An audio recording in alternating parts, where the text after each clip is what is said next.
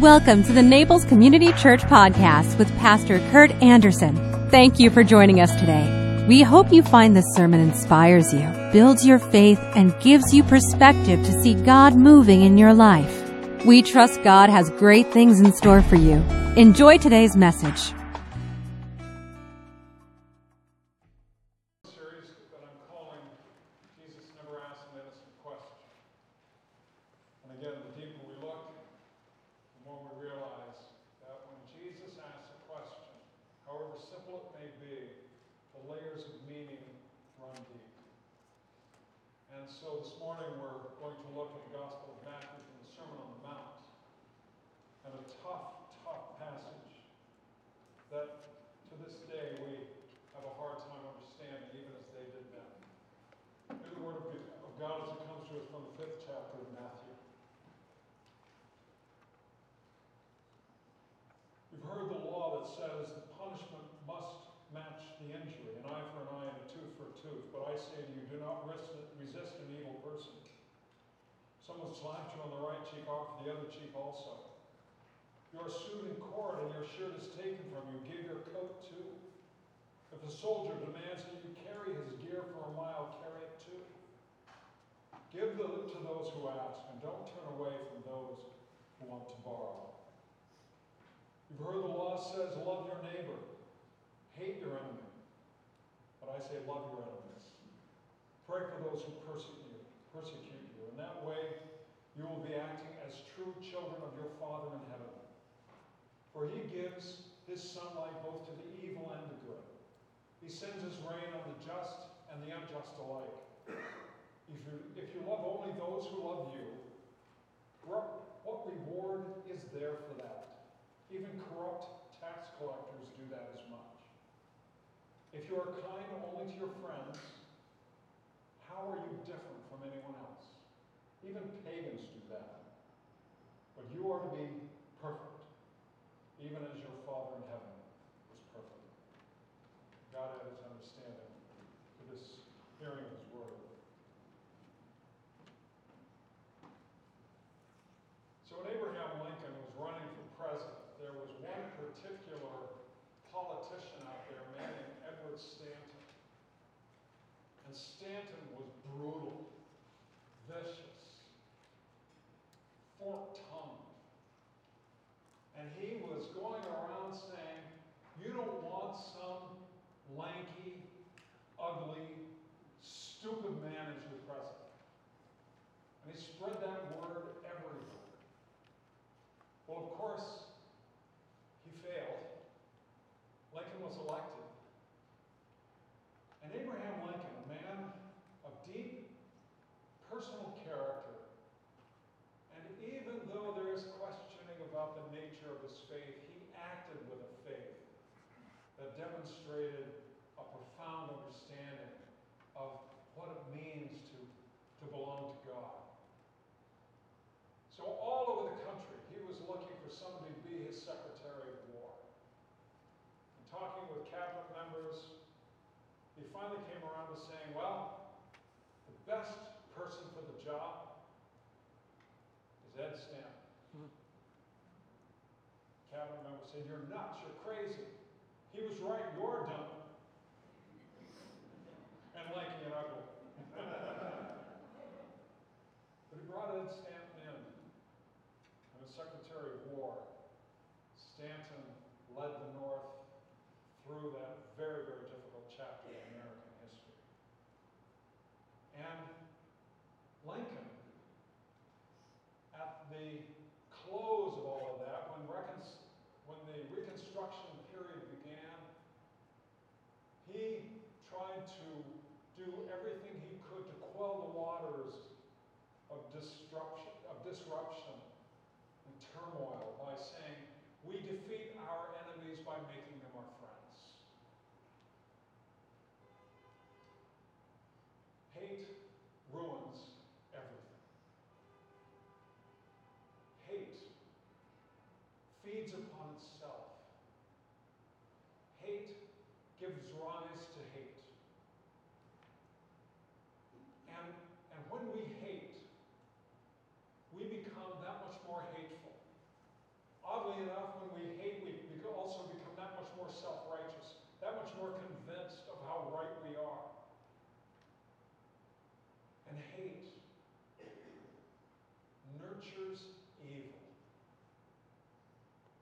darkness under the surface, that darkness that we cannot explain, that darkness that emerges in all kinds of forms, darkness that has emerged in ways that we have seen time and again, and we are not immune to at this time and in our day, from the emergence, from the boiling up from the depths of evil. We can only talk about evil if we acknowledge that there's something beyond what we can grasp, if there's something that cannot be explained in therapeutic categories, something beyond mere cause and effect. We cannot explain the realities of evil as it has actually been experienced in human history. Who can understand a man who was brought up in a Christian home, who at the end of the day went home to his family and said prayers over the dinner table, but during the day presided over what was going on in China? Who can understand? That's not mental illness. It's everywhere. Hundreds of camps. Everywhere. It's evil. Hatred fed hatred.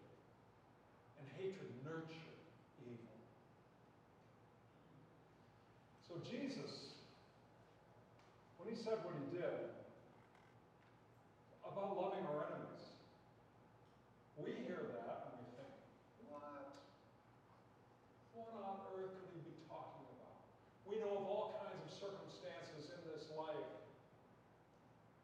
where evil is being presented to us, and what must we do? Well, we must stop it. How can we possibly love our enemies?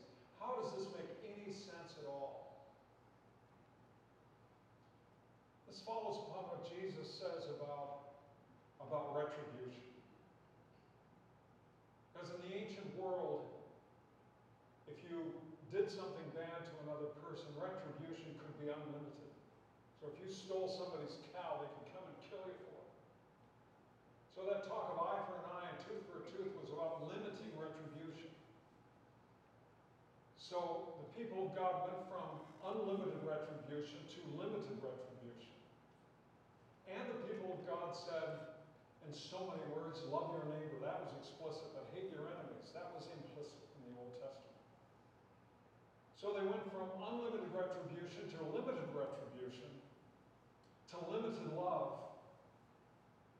And Jesus brings it the full length by saying, now love your enemies.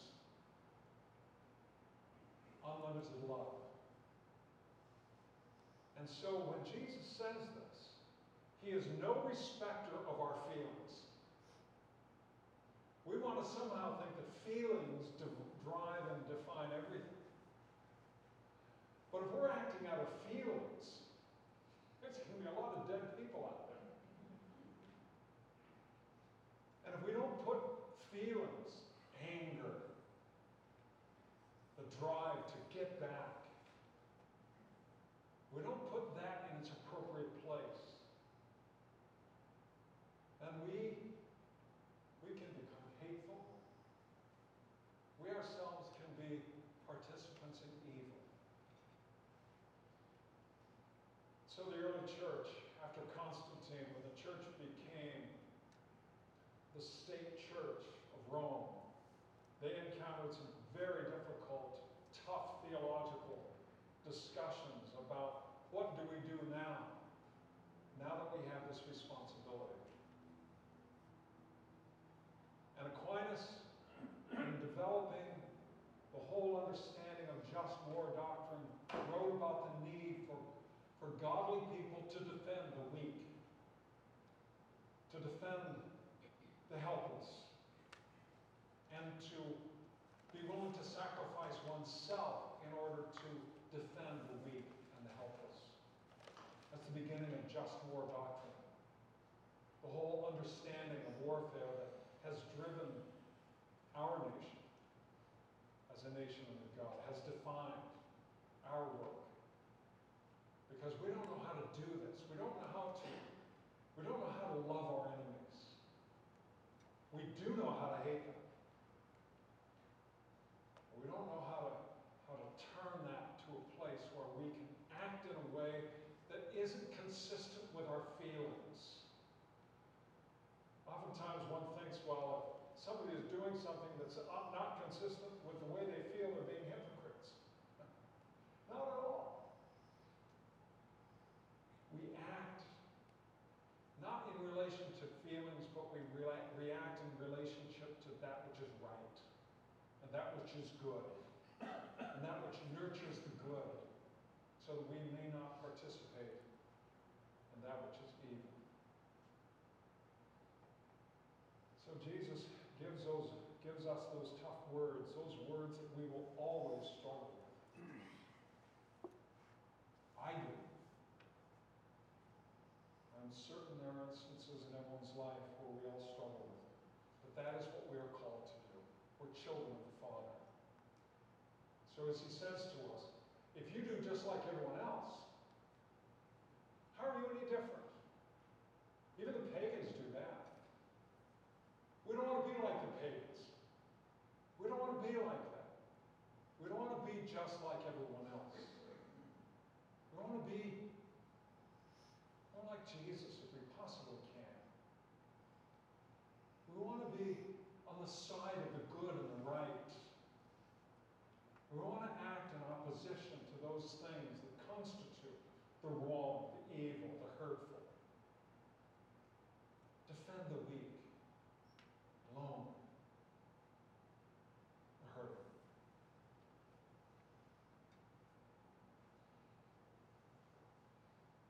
When I was a kid in high school, went to Young Life. One of the Young Life leaders, a guy named Doug Burley, he ended up becoming the president of Young Life. Had a silly little pin that he would wear. I remember him wearing it always on one of those sweater vests. But I thought this man was so good. He was a great speaker, he had a great sense of humor. But he wore this pin. And I didn't understand it. So after one of the talks that he gave up in the mountains over Southern California, I went up to him afterwards and I said, Doug, what is that pin? Why do you wear it? The pin said, I love you. That's it. He said, that's the message I want everyone to hear from a child of God. I love you. He reached in his pocket and gave me one. I wore it. All the time. Almost every day. Right now, I wish I had lost it. I wore it. And even without a pen, we want that to be the message that we bear. Yes, to our friends, of course, they know. We're willing to go out with them and share the table with them. We might even be willing to pick up the tab. They know we love them. But what about those who are very different from us? What about those that we are in antipathy with? If nothing else, that little pin reminded me of my calling as a Christian. Because I was first loved. Because I was one who was loved despite my sin. There's a story that floated around Princeton Seminary when I was there about the visit from this great German theologian, Karl Barth, in the late 1950s. And apparently Time, Newsweek, and the LA Times were all there covering him. And this great German theologian was speaking to the Princeton faculty and student body in Miller Chapel. And at the end of his address, one of the students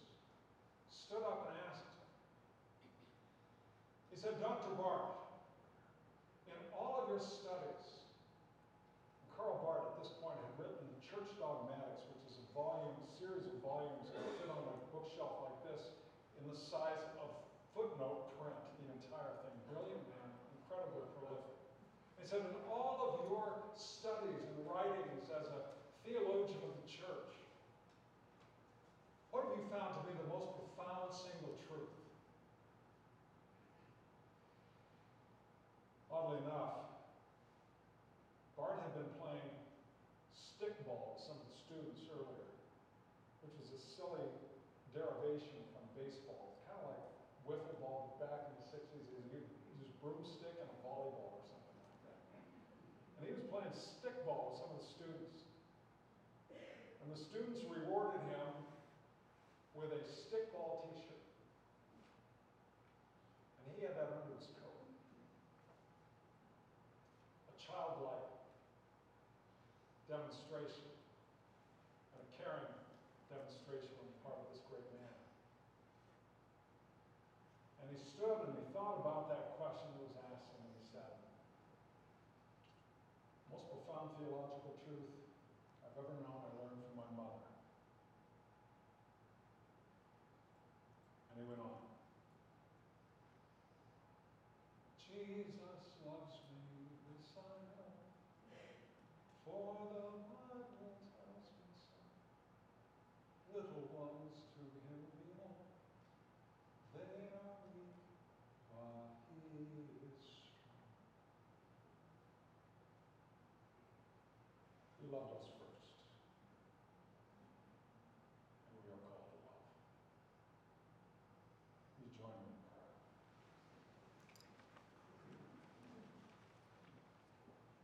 Grant us, O Lord,